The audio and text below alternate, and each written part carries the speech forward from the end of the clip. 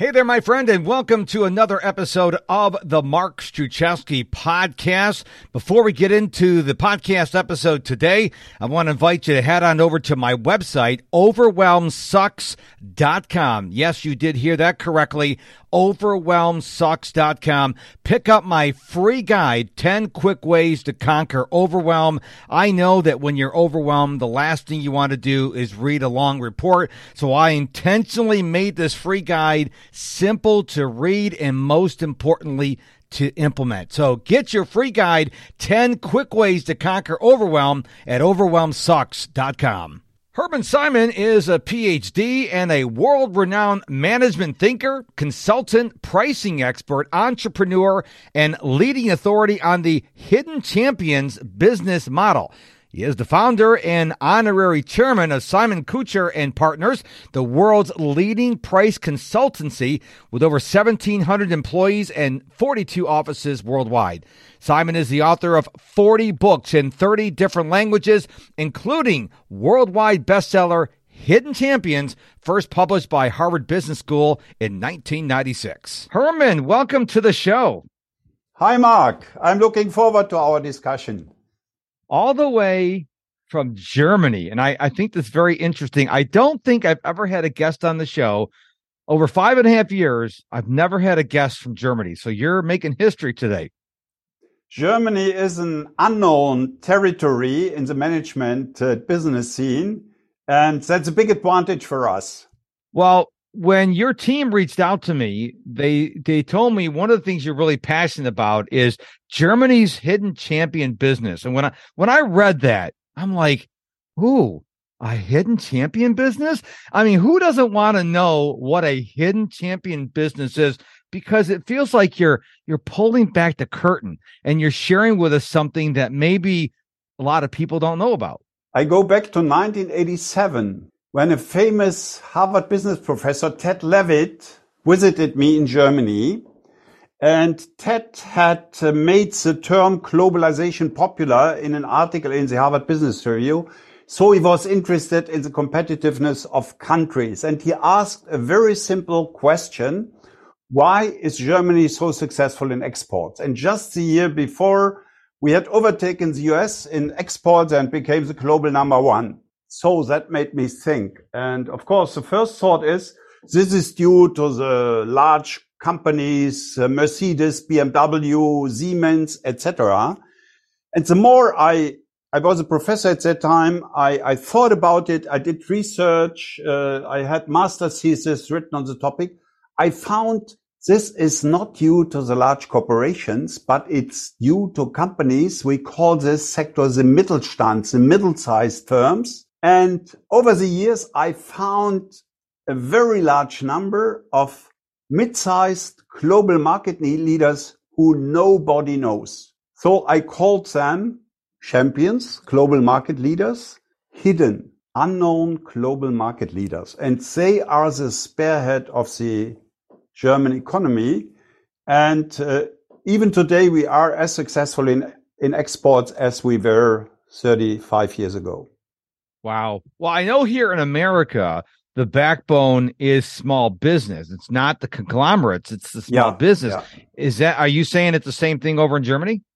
I'm not talking of small business in general, but I'm talking of businesses which may be small or mid-sized. So say a revenue of 100, 200 million euros or dollars. But they are not the typical small business. They are global businesses. Most of these companies have more than 50 subsidiaries all over the world. They run more than 2,000 factories in China, and nobody knows them. Let me just ask you for an estimate.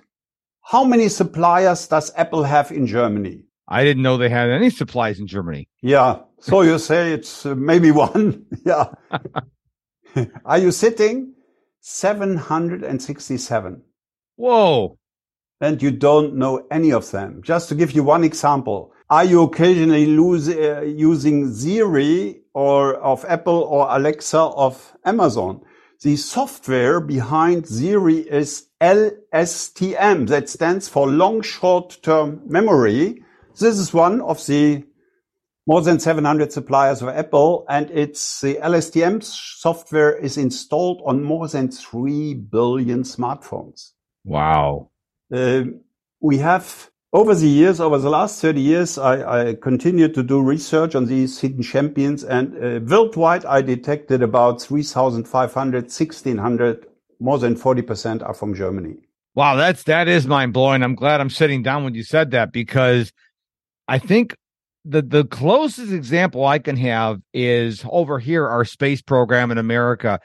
We know the Morton Thiokol and the big companies, but there are so many smaller companies that all participate into getting things off the ground and into space. We don't think about it because they're not names we would not recognize, but everyone knows who Morton Thiokol is. But the smaller companies that maybe make the O-rings or something, they're kind of like, to use your word, hidden. Let me pick this example, SpaceX. SpaceX makes the combustion chambers of the rockets by a method called investment casting. That is a method which can make very, very complex shapes. These combustion chambers are made on products, systems coming from a very small German company, MK Technology. And in the Los Angeles factories, they have 6 of these MK systems, which do the work of 1,000 large 3D printers. Wow. 6 MK systems replace 1,000 large 3D printers. And Elon Musk is building a new factory for SpaceX in Texas, and MK Technology again got the order. Or let me give you one of the most impressive examples. Most modern technology to manufacture chips is called extreme ultraviolet lithography. And the machines are made by a Dutch hidden champion, ASML. And it's an ecosystem with 2 German hidden champions. One is Trumpf, the global leader in industrial lasers. They contribute the laser. This laser weighs 17 tons and has 450,000 components. And the other partner is Zeiss, the global leader in optical and photonics products. They contribute the optical system, which is even more complex than the laser. But of course, nobody who uses an iPhone or a computer knows how these chips are made, and that they are made on German technology. And the Americans even prohibit that this technology is sold to China. So it's they have practically a monopoly for these. They don't call it, or they say that's not rocket science. That's much more than a rocket science. You know, when you talked about the 700 plus companies in Germany that help Apple, I'm like, how does that marriage happen? How does Apple in Cupertino, California, find out about these hidden German companies? I mean, do you have any idea how they find each other? They are, of course, not hidden to their customers. So if you are in a business, you produce a certain product and need machines, need components, etc., you know them. They have actually very intimate relations to their customer. Actually, closeness to customer, proximity to customer is the biggest strength of these hidden champions. And that, for instance, I measured that also in quantitative terms. 38% of the employees of the hidden champions have regular customer contacts. In large corporations, that's only 8%. I think that tells you everything about proximity to customer. And one of their specific strengths is that in their innovations, they have, by the way, 5 times more patents per employees than large corporations. They are much better in integrating technology and customer needs due to this customer proximity. And that's what innovation is about, to integrate technology and customer needs to deliver highest value to customer. Just another example, a company called Rosen. They are the global leader in pipeline inspection systems. This is also about as high or deep tech as it can get. They displaced General Electric from the first rank in this market because they integrate technology and customer needs better than the large corporation did. And I could give you hundreds of similar examples. you see, you don't know any of these companies because they are, as you described it, behind the visible screen of the market. We underestimate how deep the value chains are, how many specialists you need to eventually produce an iPhone or another complex product. Interesting. Well, let's pivot over to, I know a topic you're really passionate about is profit. And I can see you have some books behind you that you have written. One says True Profit. So why don't you kick us off? What is profit? I mean, I think people think they know what profit is, but from talking to you and reading your stuff online, I'm beginning to wonder if people really understand what profit really is.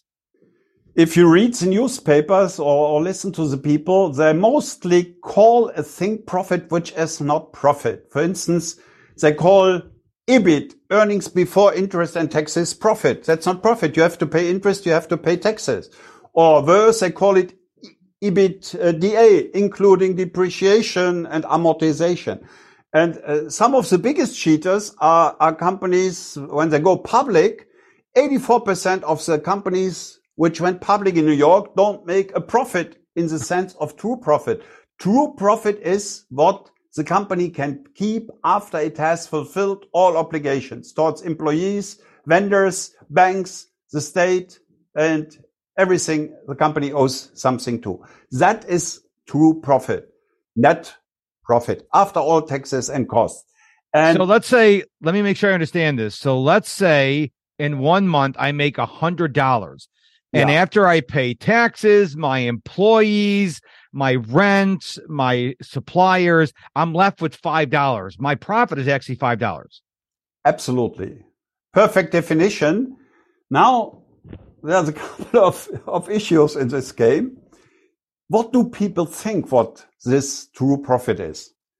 There are studies in the US. I personally did studies in Germany. In Germany, I asked people in the street exactly the same question you just described. And the average answer was 22%. In the US, it's even 31%. The record holder is Italy, where people in the street think, the consumers, the normal people think, that companies have a net profit of 38%. So Germany 22, US 31, and Italy 38. And in other countries, it's similar. You don't know what the true profit rates are. Over many years, it's close to your 5%. Wow. The US is, over the years, a little below the average. Germany is well below the average. China is very low. Japan is very low. Some other countries, like Switzerland, are much higher. So the average profit, net profit of companies across the world is about 5%. But then we have a problem which explains some of the distorted perceptions. We have a few superstars which make margins, net margins of more than 25%. For instance, the tech companies in the US. Apple, Microsoft, Google, Facebook all have 25% or more.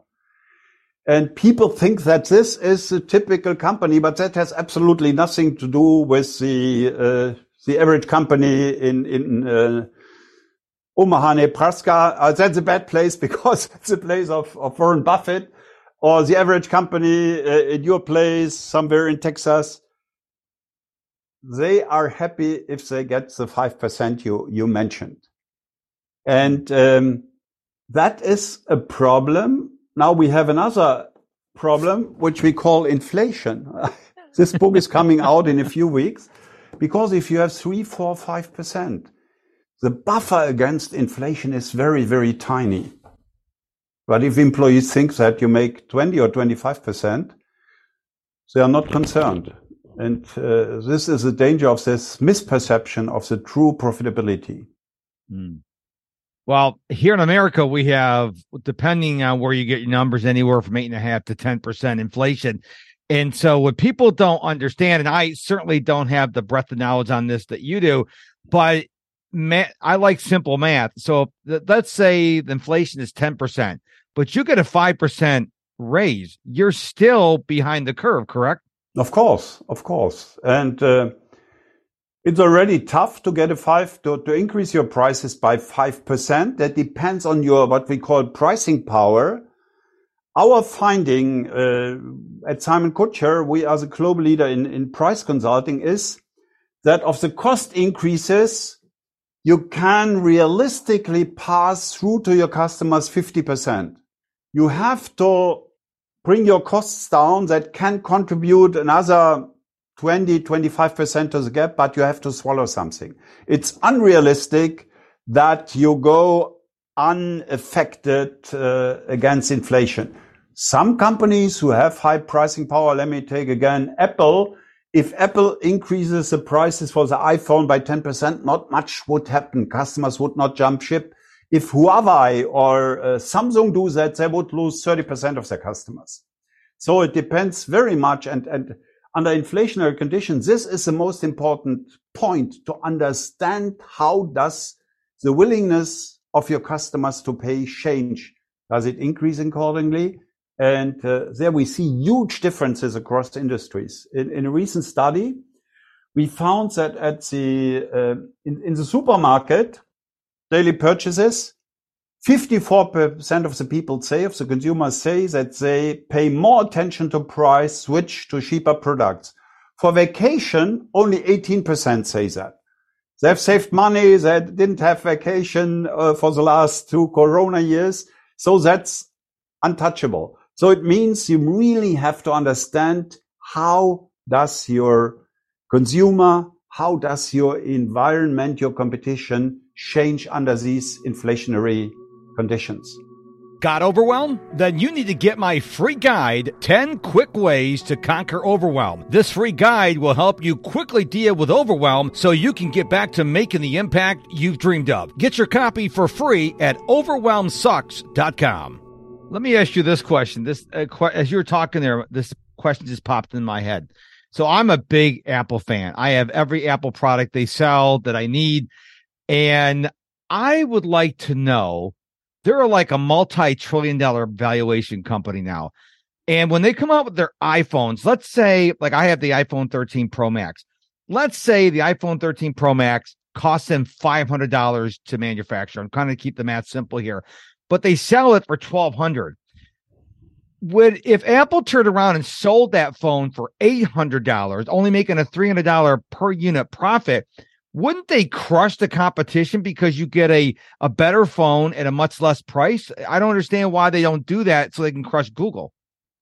Yeah, there's one very simple reason. If they sold it for $200, the volume would probably be 3 times higher, and they could not deliver. They have limited capacity. Again, you see there are bottlenecks in electronic chips and everything. So they find a balance between the capacity and what the market will accept.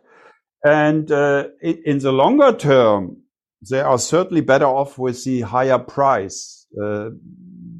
They don't go, and that is the difference to some Chinese or Korean companies. They don't go for the maximum market share or maximum volume, but they have about 15% market share for smartphones globally, but they extract 80% of the profit.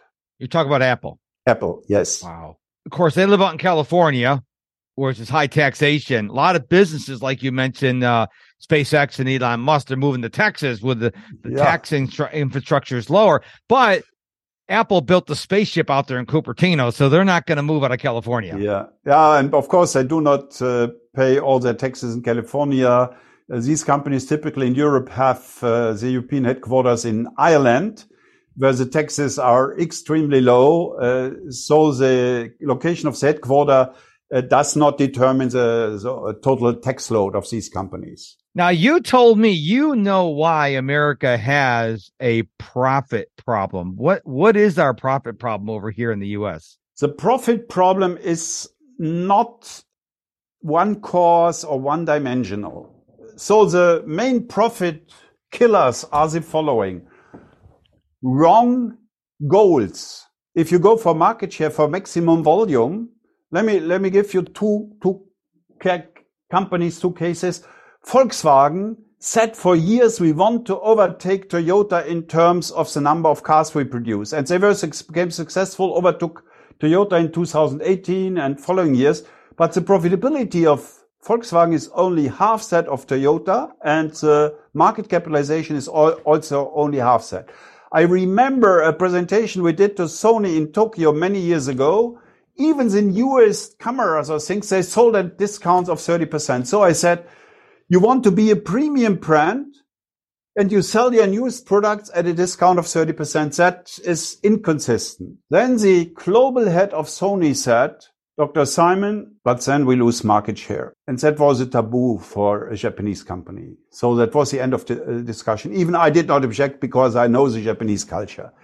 The other point is price wars. In our global pricing study, 59% of the companies say they are involved in price wars. It means the total market volume does not expand, but they all sell at lower prices. Behind that is very often overcapacities. If you have overcapacities in an industry, be it hotels, be it airlines, you are not going to make a profit. The airline industry is 100 years old. It has not made a profit over the 100 years. If you add it up, it's zero. It's unbelievable. So you see some of these problems, wrong goals, price wars, overcapacities. And many American companies, in my experience, are competition driven. They want to beat the competition. That is the way towards disaster. Is it just American companies though? No, it's, for instance, in retail in Germany, there are 4 retailers, Aldi, Lidl, and 2 others who have 85% of the market, and they are in fights all the time. So, and in Japan, as I said, market share is very, very important. So it differs. In Japan, by the way, I said across the world, 59% said that they are in price wars. In Japan, it was 84%. So practically everybody is in it's a permanent price war. That, and I heard somebody say a couple years ago that people are in the price war. If you look at Walmart is continuing to drive down prices. So is Amazon. Yeah. But at some point you hit zero and then you start giving away your product. So I don't want to play in the lowest price game. I want to make a profit, going back to what we said earlier. And I think if you're chasing the lowest price, you're not going to make as much money. So like I'm a coach. Yeah. I'm not going to compete with other coaches because there's only one Mark Struczewski in the world. I'm not going to go at a discount rate because when I buy products, and probably you too, Sir Hermann, you buy products. If I said, here's a brand new iPhone for $5, the first question you're going to say, what's wrong with it? Is it stolen? And so I think there's something to be said about a premier price. But we have to introduce a further aspect, that's cost. If your costs are lower, due to whatever reason, you manufacture in a low price country, you have better economies of scale, you buy more, then you can afford to lower your prices and still make a profit. For instance, Aldi, the retailer, the hard discounter, they are extremely efficient. So their margin, in spite of having the lowest prices, is still higher than the margin of the premium food retailers. Oh, wow. And this applies also partially to Walmart, though the net margins in retail are very low, between 1 and 3%. So they are even much lower than the 5% you mentioned. And of course, you have to take into account your cost situation to decide on the price positioning you choose. But if you want to have a higher price, that leads us to the core of pricing. I said we are global leader in price consulting with 2,000 people. The core of price is value to customer. And the old Romans in their Latin language, they already understood that they have the same word for value and price, namely pretium.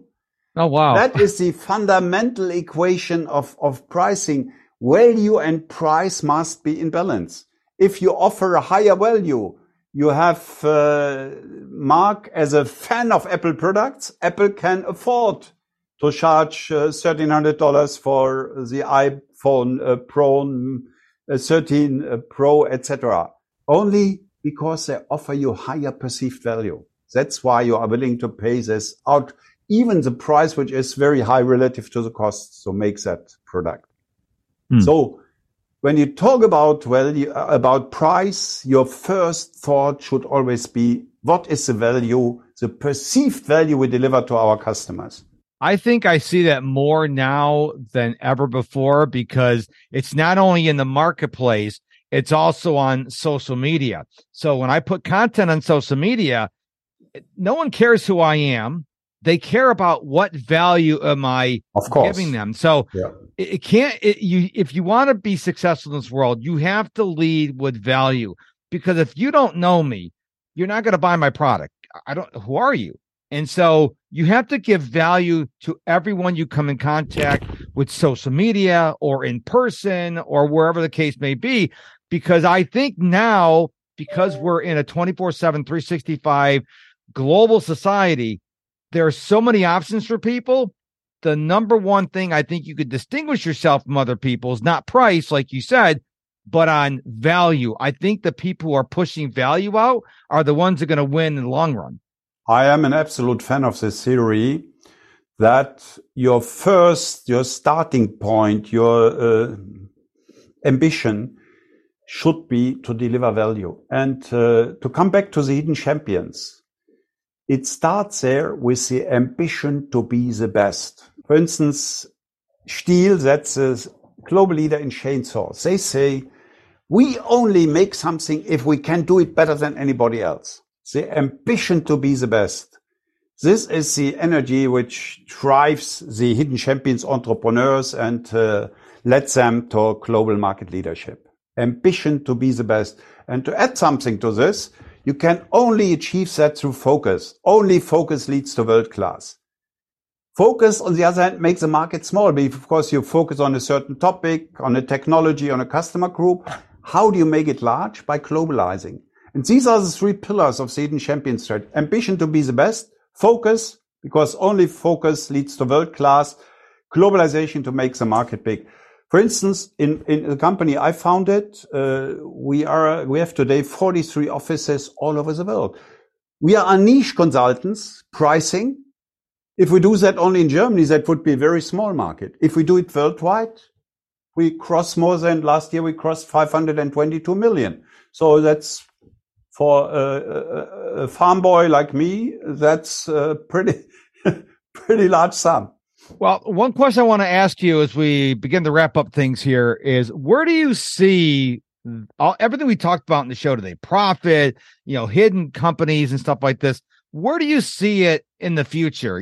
3 years, 5 years, 10 years? Where do you think the marketplace is going? I am moderately optimistic in spite of all the problems we have. Globalization has brought us so much progress, and I hope that the Ukraine war will come to an end, that the tensions between America and China will not lead to a hot war.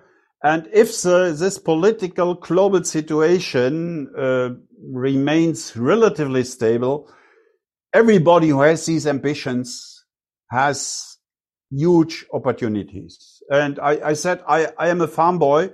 I grew up on a very small farm, could say the Middle Ages in the 1950s. I describe, by the way, my story in this book, Many Worlds, One Life, from farmhouse to global stage. And our generation, my generation, and that's also true for the current generations, they have so many opportunities. You said everybody has access to all information in the world. We can travel, we can study abroad, etc. So the opportunities are there, and I can only hope that the politicians are responsible enough not to destroy this. Then the world will continue to grow. We will be better off. And to conclude with one personal recommendation, my motto is, also from the old Romans, per aspera ad astra. That means, that's in Latin, on rough roads to the star. If you are a young person, don't assume that everything goes smoothly, but keep your eye on the stars. And when there are difficulties, overcome them. Don't be discouraged. Don't get frustrated. keep on going per aspera ad astra on rough roads to the stars. I love that. And I hope that people understand that it's not the politicians that determine how successful you are, if you innovate, if you have a profit. That's your responsibility. Whether you're a solopreneur like me or you're a Fortune 50 company, it's your responsibility. The politicians are going to do what they're going to do. They, just leave them alone, let them ruin the world, and we'll come behind them and clean up the mess. So, Herman, where can people go to find out more about you? The easiest way is hermannsimon.com, Hermann with one R, two N, or simon-kutscher.com. That's the homepage of our company. hermannsimon.com or simon.kutscher, Kucher.com. Well, this has been an incredible conversation with you. It's even cooler with the really cool. Now, you don't think you have a German accent, but I think it was pretty cool because it added to the ambiance of the show. I really appreciate you coming on the show and sharing the information because I learned a lot, and I know my listeners did. Yeah. So thank you so much, sir. After the first sentence I say to Americans, people say, Herman, are you German? Whereas when my wife says, she's also of German origin, she says the first sentence, they ask, Cecilia, are you American? People are different. Yes. Thank you so much, Herman. Yeah. My pleasure, Mark. Thank you so much for listening to this episode of the Mark Struczewski podcast. I really appreciate your time and attention. Before you go, I'd like to ask you for a favor. If you have not subscribed to this podcast in your podcast player of choice, would you do that right now? This way, every time a new episode comes out, you will be informed. Second thing is, while you are subscribing, please consider leaving a rating and a review. This helps the podcast get discovered. And the third thing, I know I'm asking a lot of you, the third thing is, if you know of someone who can use this episode right now, why don't you just share it with them? Every podcast player that I'm aware of makes it really easy to share an episode. So if you're thinking of a family, a colleague, a neighbor, a friend who needs to hear this episode, go ahead and hit that share button and send this podcast to them right away so I can help them like I helped you. Thank you so much for listening, and we'll be back real soon with a brand new episode.